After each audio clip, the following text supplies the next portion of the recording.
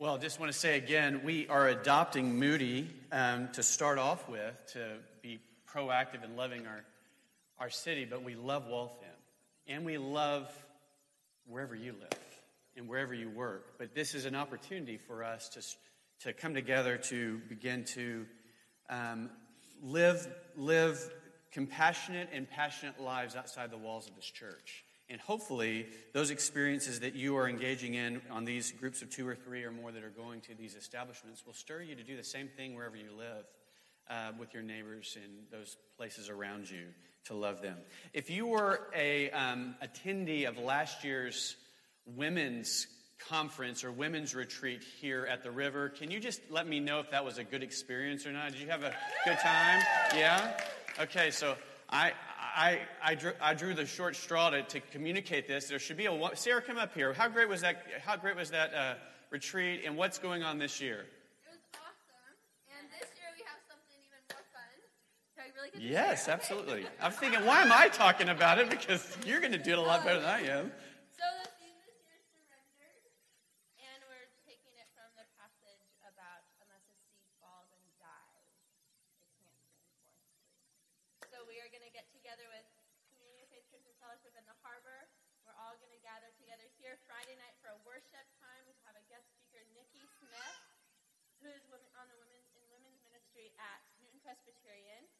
She has an amazing story and a really neat background. She's from South Africa, I believe. And She's from Namibia. Namibia. Oh, sorry. Wait a minute. This is the church. Yeah, you do. But she is just a dynamic speaker. So she'll come. We'll have a worship time Friday night, 7 to 9, and then it'll be Saturday morning, 8:30 to 2. So we look forward to seeing everyone. Please invite friends too and other women that you feel like would benefit. We'll have breakout sessions. It's gonna be awesome. Perfect. Thank you, Sarah. That was awesome. Next week, the Richmonds will not be here. We'll be heading out for April vacation. You can pray for us as we drive to Florida. So, long road trip there and back, but we're looking forward to that. But I want to make sure that you don't skip out next week if you're in town, because we're going to have an awesome Sunday.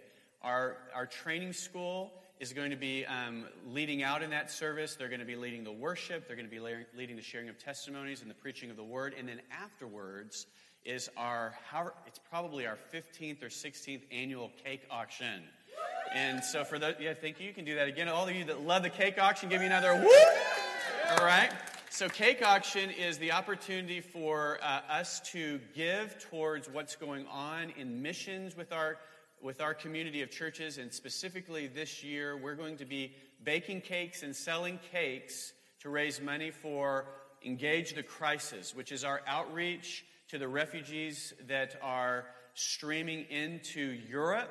And we will have multiple bases that Antioch as a movement will be hosting throughout Europe. Our very own local CFI movement is hosting a base in Dusseldorf, Germany. And so we will actually have some of our very own people, including the Pricketts, who will be some of the team leaders, and they will be there for 6 weeks. Jason Torrance is leading a team of whoever is, and there's people from our church and CFCF that are going to be going over on a short-term trip. He's going to be leading that. We've got youth from our church. There you go, Jonathan. Jonathan and Grace and Joseph, who are going to be going to be a part of the team in Berlin. So we have multiple people going. We have people that are staying for 2 weeks to a couple of months, all summer, some of them.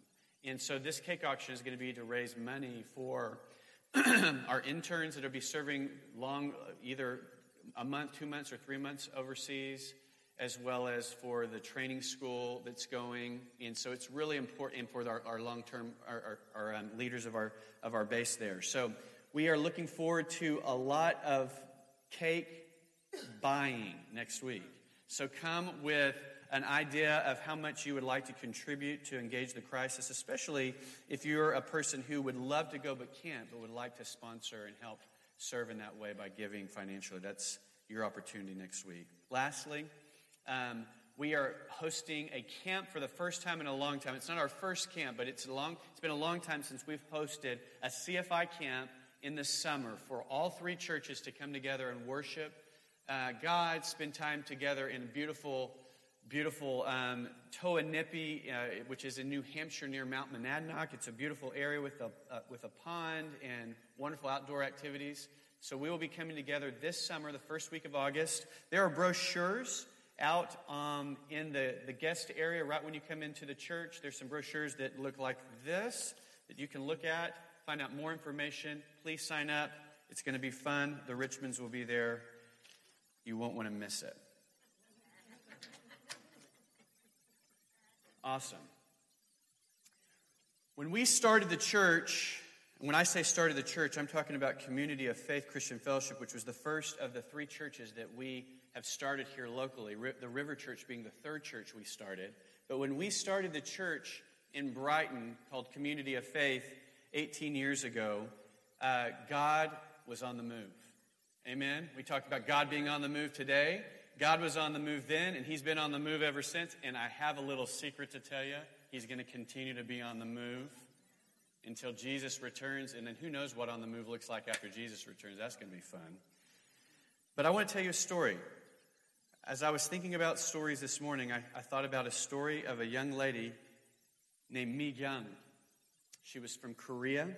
She was here. She'd been here just a couple of years on a student visa, and then she stayed around to work in a local Korean restaurant. And she started coming to our church as a seeker, meaning that she had had experiences with God and Jesus, but she would not have called herself a Christian.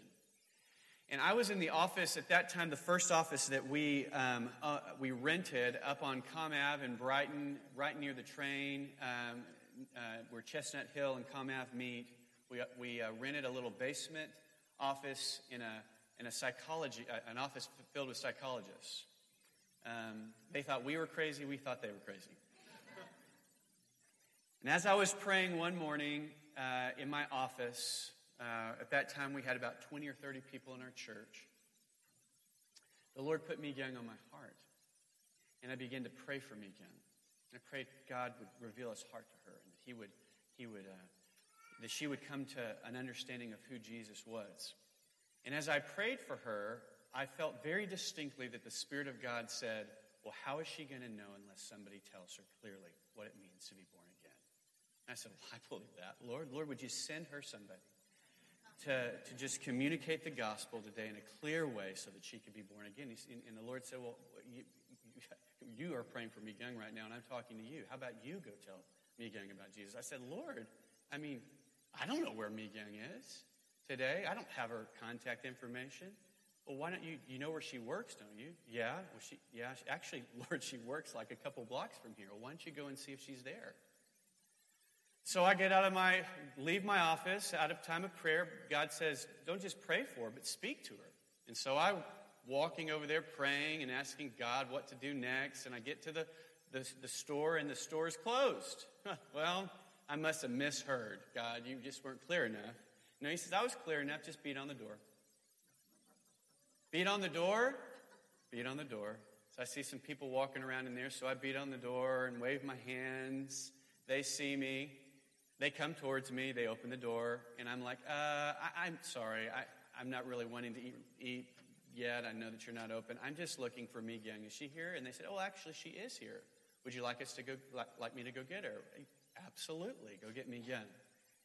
Would you like to come in? They invited me in. Mi Young comes back from the preparation area in the back of the restaurant. And I do, as I only know how to do, I just went right to the point. I'm like, Mi Young, I was praying for you in my office. The Lord said, go and find her and tell her about Jesus and how you can have a relationship with Jesus. Would you like to know more about how you can have a relationship with Jesus? She starts crying. She starts crying, and she said, I was just calling out to God this morning, asking him, what can I do to know you in a personal way? How can I be saved? I share the gospel. Those kind of opportunities are very easy, by the way. I shared with her what I knew. The Lord had already prepared her heart. She asked Jesus to come into her life, and her life was saved. For the next year, Mi Gyung was our story. I told Mi Gyung's story in church. I told Mi Gyung's story at our missions conference. Everybody knew about the work of Jesus in Mi Gyung's life. She was a memorial to God's goodness in our church. I tell the story again to remind us that from the beginning of our movement, God has saved people with his gospel message of good news, that while we were still sinners, while we are still sinners lost in our sin, Christ has died for us. Since Mi Gyung has been saved, there have been hundreds of people who have come to know the Lord through our church, churches in the area, and there's probably been thousands who have come to know the Lord through our teams overseas and the mission trips that we are taking just like this summer, where we have boldly gone and shared the love of Christ with those who have never heard about Jesus. I was also reminded this morning of another story of a friend of ours. Her name is Tracy Praskinis. Tracy was part of the church at the very beginning as well, around the same time as Mi Gyung, and Tracy ended up getting into a car accident. And as I thought about this morning, I actually texted her and I said, Tracy, I'm thinking about telling your story. Could you tell it better than I could? She texted me right back and she said, I would be happy, these are her words, I would be happy to share the details of my miracle. I was driving a rental car, my car had been stolen, to work on a snowy, icy morning. I slid off the road down a bank and hit a telephone pole. I stayed at my parents' while recovering, and just a few days after leaving the hospital, we hosted a Super Bowl party, and during halftime, you all prayed for me. After that night, I was able to get up and walk around without crutches. I felt great. I was supposed to have physical therapy for several more weeks, but I canceled the appointments because I was healed. We experienced the presence of God that night when we prayed over Tracy. She was healed by the power of God, and I can tell you that was the beginning. And there were probably others before that I don't remember. But that story happened early on in our church's existence. And there have been numerous, countless physical healings that have happened in our church as a result of people just laying on of hands and praying for the sick. We had one young kid who had a rare disease in his brain that, it was so rare that they didn't even know what to do with him. That they pronounced death over his life, that he was going to die. And we went and prayed for him in the hospital, and he's alive today. He's healed.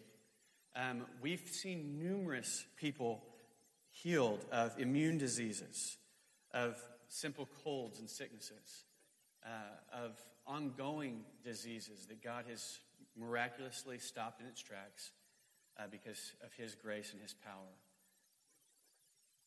She was one of our first healings, but we have seen multiple over the last 18 years. I tell the story again today to remind us of the works of God. We are called to remember the works of God because God does mighty works we cannot do. Amen? We are called to remember the works of God because God does mighty works that we cannot do. I could not save Mi Gyung's life, but Jesus Christ did. Jesus was so concerned about Mi Gyung that he spoke to her and me on the same morning. And he introduced us by the power of prayer in his word so that she could come to know Jesus. We could not heal Tracy Praskinis. We don't heal her, Jesus does. But by the faith of his church laying on of hands and believing that Christ is a miracle worker, Tracy threw away her crutches, got up and canceled her doctor's appointments because she felt completely healed after the prayer that happened with her on a Super Bowl party night. Isn't that much better? I don't even know who played that night. Probably the Patriots. Just guessing, since we've been in them quite a few times. But whether they won or not really is of no significance compared to the healing work of God in her life on that night. We are called to remember the works of God because God does mighty works we cannot do. It reminds me of a story this morning. I want to focus on Joshua 4. The background of Joshua 4 is that the children of Israel have actually been wandering in the desert, living in the desert for 40 years. after God had delivered them mightily from the hands of the Egyptians by the parting of the Red Sea. So the Red Sea had parted. The whole lot of the children of Israel escaped the pursuit of the army of the Egyptians. As a matter of fact, the army of the Egyptians was swallowed up in the Red Sea after the Israelites had crossed the sea. They had experienced an incredible deliverance. They had then shortly after that, they camped on Mount Sinai. At Mount Sinai, God gave them His very words to live by, His very commands. And then they get to the very precipice of the promised land, which God had promised that He was going to give to them. And they send in spies to spy out the land. And the spies come back, and 10 out of the 12 say, there is absolutely no way we should go in there. Those people are too big. They're too mighty. That land is ferocious. It'll eat us up. We can't go in there. And the people of Israel got fearful and afraid. There were only 2 spies that went in and said, we can beat those guys. Yeah, they're big, but we've got a bigger God. Yeah, they're intimidating, and it's exactly what the other spies said, but isn't God bigger? Isn't He greater than these people? Those 2 spies were Joshua and Caleb. I'll come back to them later. But the children of Israel decided to believe the 10 spies, and as a result, God's anger burned against them, and they ended up living in the desert for 38 more years until almost all of that generation of people who did not have faith to go into the land died. That's a story in and of itself, but that's not my message this morning. My message is Joshua 4, because at Joshua 4, Joshua has now received the reins of leadership from Moses, and he has been called to lead the people into Canaan. And remember, Joshua was the one that thought they could do it the first time. So Joshua in Joshua 4 leads the people across the Jordan. As a matter of fact, when they stepped into the Jordan with the Ark of the Covenant, the presence of God, the waters parted again. This was during flood season. This was a huge flooded river. And the waters stopped. All of the children of Israel walked through into Canaan. And when they got to the other side, Joshua says this. It says, verse 1, chapter 4, when all the people had crossed the Jordan, the Lord said to Joshua, now choose 12 men, 1 from each tribe, and tell them, take 12 stones from the very place where the priests are standing in the middle of the Jordan. Carry them out and pile them up at the place where you will camp tonight. So Joshua called together the 12 men he had chosen, 1 from each of the tribes of Israel. And he told them, go into the middle of the Jordan in front of the ark of the Lord your God. Each of you must pick up 1 stone and carry it on your shoulder, 12 stones in all, 1 for each of the 12 tribes of Israel. We will use these stones to build a memorial. In the future, your children will ask you, what do these stones mean? Then you can tell them, they remind us that the Jordan River stopped flowing when the ark of the Lord's covenant went across. These stones will stand as a memorial among the people of Israel forever. So the men did as Joshua had commanded them. They took the 12 stones from the middle of the Jordan River, 1 for each tribe, just as the Lord had told Joshua. They carried them to the place where they camped for the night and constructed the memorial there.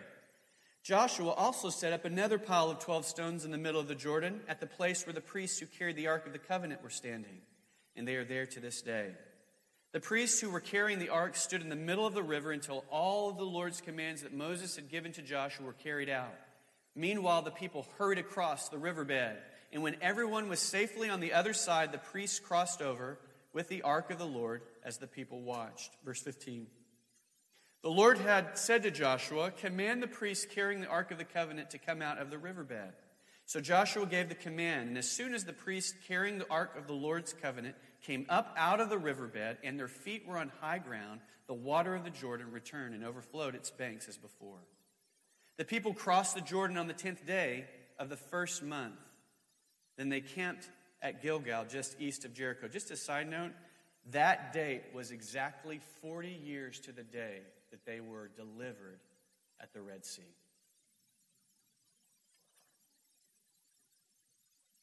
It was there at Gilgal that Joshua piled up the 12 stones taken from the Jordan River. Then Joshua said to the Israelites, in the future, your children will ask, what did these stones mean? Then you can tell them, this is where the Israelites crossed the Jordan on dry ground. For the Lord your God dried up the river right before your eyes, and he kept it dry until you were all across, just as he did at the Red Sea when he dried it up until all had crossed over. He did this so all the nations of the earth might know that the Lord's hand is powerful, and so you might fear the Lord your God forever. Joshua declared that they build a memorial to remember. He declared for them to build a memorial with stones from the river. Why? Because he didn't want them to forget the works of God. He did not want them to forget the works of God. God had warned them before. In Deuteronomy 6:12, he said, be careful not to forget the Lord who rescued you from slavery in the land of Egypt. It had only been a couple of years from the Red Sea to the Jordan the first time when they forgot. They had been delivered from the Red Sea 2 years. They had been to Mount Sinai. They had seen the presence of God, the cloud of God. They'd seen other miracles. They'd gotten to the land and they saw their enemy and they forgot the power of God. They forgot the works of God.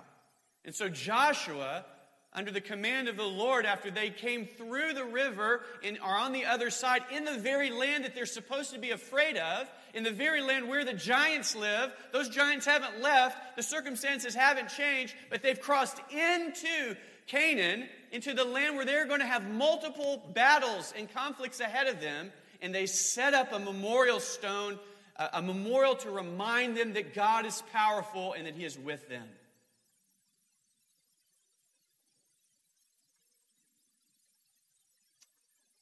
They forgot, and we forget, so they built a memorial. The word memorial in this, the Hebrew word for memorial in this chapter means to remember. That's why we do memorials, to remember. That's why we sometimes build monuments to remember. September 11th, we built a memorial to remember what had happened there and what we learned and what we wanted to accomplish as a nation going forward. More common than those kind of altars that are built, because most of us don't build those kind of altars, we build memorials, right? Through our memories and through our testimony of what Christ has done in our lives, in people's lives, and in the works of the church. We remember and we speak as a memorial, and we live as living memorials to what Christ has done. So this was to be a time with the children of Israel, to be a time of remembering the works of God, so that they remind us of God's power, and so that we would fear the Lord forever. What are the memorials we set up in our own lives? What are the memorial works in our lives? What are the works of God that we want to remember? The first one we want to remember is what we've just talked about, or what I talked about earlier. That's the work of salvation in our life. Deuteronomy 6:12, he said, don't forget how I saved you out of the hands of the Egyptians. Psalm 103 says it this way. This is the psalmist praising. He said, let all that I am praise the Lord with my whole heart. I will praise his holy name. Let all that I am praise the Lord. May I never forget the good things he does for me. He forgives all my sins. He heals all my diseases. He redeems me from death and crowns me with love and tender mercies. He fills my life with good things. My youth is renewed like the eagles. Remembering the works of salvation in our life. Do you remember when God saved you? Do you rehearse that in your mind? Let's stop for a second and let's remember that time. And for those of you who are on a journey to find God, pause with us for a second. As many in the room remember the day, their me young day. What happened in your life? How did God get you to the place of acknowledging and understanding who Jesus was? Do you remember that day? There should be more smiles on our face if we remember that day. It's a glorious day, and we remember it, and we should remember it today so that we would be excited about telling somebody that story. When's the last time you told somebody about your salvation in Jesus?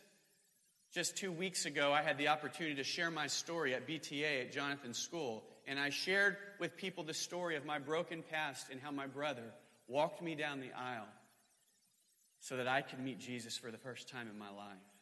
And I shared it in much more detail, but as I've met numerous students over the last couple of weeks after I shared my story, they said, man, Pastor Richmond or Jonathan's dad or whatever they call me, it was so great to have you in chapel the other day. And I said, what a great sermon. And I did with them what I do with some of you sometimes. I'm like, awesome, what was great about it? And they're like, because you're cool. Tell me something specific. And the one thing that they remembered more than anything else was the story of my salvation. What's your story? I remember the story of Monique, who came to church with friends of hers that she had met at work, and she came the first Sunday she came. After the service, the Spirit of God was working in her life, and I walk out of the church, and I meet her in the parking lot, and I'm about to go away, and she asked me a question about the sermon. But I could tell that she was wanting to know Jesus. And so we spent the next 15 or 20 minutes in the parking lot talking about the life of Christ, and she gave her heart to Jesus. A few years later, she moved out of Boston, and she ended up going through the training school, our discipleship training school in Waco, and then she ended up going to Haiti to live in Haiti for a couple of years to minister to those that had suffered after the earthquake in Haiti. And now she's heading to Europe to be a part of the crisis this summer. Why? Because Jesus saved her life in a worship service just like this. Do you remember the works of God of salvation in your life? And have you proclaimed that not only in thankfulness in your heart towards Him, but are you telling your story?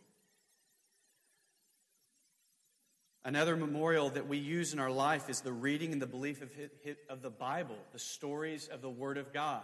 That is a memorial to the Lord. Amen? We keep alive the belief of not only our belief that the Bible is God's spoken word to us, but the reading of the Word of God and the telling of the Word of God, because it tells of the works of God to us. Deuteronomy 11:16 says, but be careful, don't let your heart be deceived so that you turn away from the Lord and serve and worship other gods. If you do, the Lord's anger will burn against you. He will shut up the sky and hold back the rain, and the ground will fail to produce its harvest. Then you will quickly die in that good land the Lord is giving you. So commit yourselves wholeheartedly to these words of mine. Tie them to your hands and wear them on your forehead as reminders. Teach them to your children. Talk about them when you are at home and when you are on the road, when you are going to bed and when you're getting up. Write them on the doorposts of your house and on your gates, so that as long as the sky remains above the earth, you and your children may flourish in the land the Lord swore to give your ancestors. Be careful to obey all these commands I'm giving you, and show love to the Lord your God by walking in His ways and holding tightly to them. We set up memorial stones in our life, and we live with a constant remembrance of God by reading and meditating and studying the Word of God. And we tell the stories. Remember Hebrews 11? I won't go through it, but remember the writer of Hebrews does this. Remember, he tells the story, and he does it really quickly, and he remembers the works of God through the faith of Adam, through the faith of Abel, through Enoch, Noah, Abraham, Isaac, Jacob, Joseph, Moses, Joshua, Rahab the prostitute, Gideon, Barak, Samson, Jephthah, David, Samuel, and the prophets, and then numerous unknown saints that he says, that the writer says it this way, and by faith these people overthrew kingdoms, ruled with justice, and received what God had promised them. They shut the mouth of lions, quenched the flames of fire, and escaped death by the edge of the sword. Their weakness was turned to strength. They became strong in battle and put whole armies to flight. Women received their loved ones back from the dead. The writer of Hebrews said, I want to remind you of the faith and the works of God. And he goes through it. When I read those names, people who grew up in church or who have walked with God for the last few years, did stories come to mind? When I said Abraham and Noah and David and Joshua, there should be stories of faith that rise up in us. That our ancestors saw and experienced the power of God, so shall we. And not just the stories of the Bible, but also the stories of church history we should recount. We should live in the remembrance of the great Moravians who prayed for 100 years for revival in their land and then went to the nations of the world to preach the gospel, so convinced that God would do a great work, which he did through them, that they carried their caskets with them because they were willing to die where God had sent them.